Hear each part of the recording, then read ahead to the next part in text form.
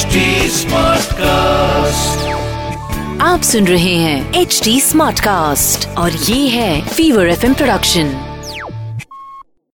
इंतजार ही इंतजार है, इश्क बड़ा पेचीदा कारोबार है। खातिज रात हैं आपके लव कोच राहुल माकिन के साथ, और किसी की आंख से सपने चुराकर कुछ नहीं मिलता, किसी की आंख से सपने चुराकर कुछ नहीं मिलता, छतों से चरागों को बुझाकर कुछ नहीं मिलता। और उसे कहना कि पलकों पे ना टांगे ख्वाबों की झालर, समंदर के किनारे घर बना के कुछ नहीं मिलता।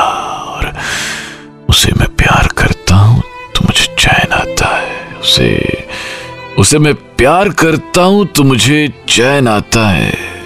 वो कहता है उसे मुझको सताकर कुछ नहीं मिलता, और जिगर हो जाएगा छलनी, ये आंखें खून रोएंगी, बेवफा लोगों उससे निभाकर कुछ नहीं मिलता, बेवफा लोगों से निभाकर कुछ नहीं मिलता।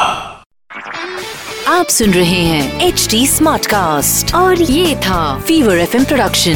HD Smartcast.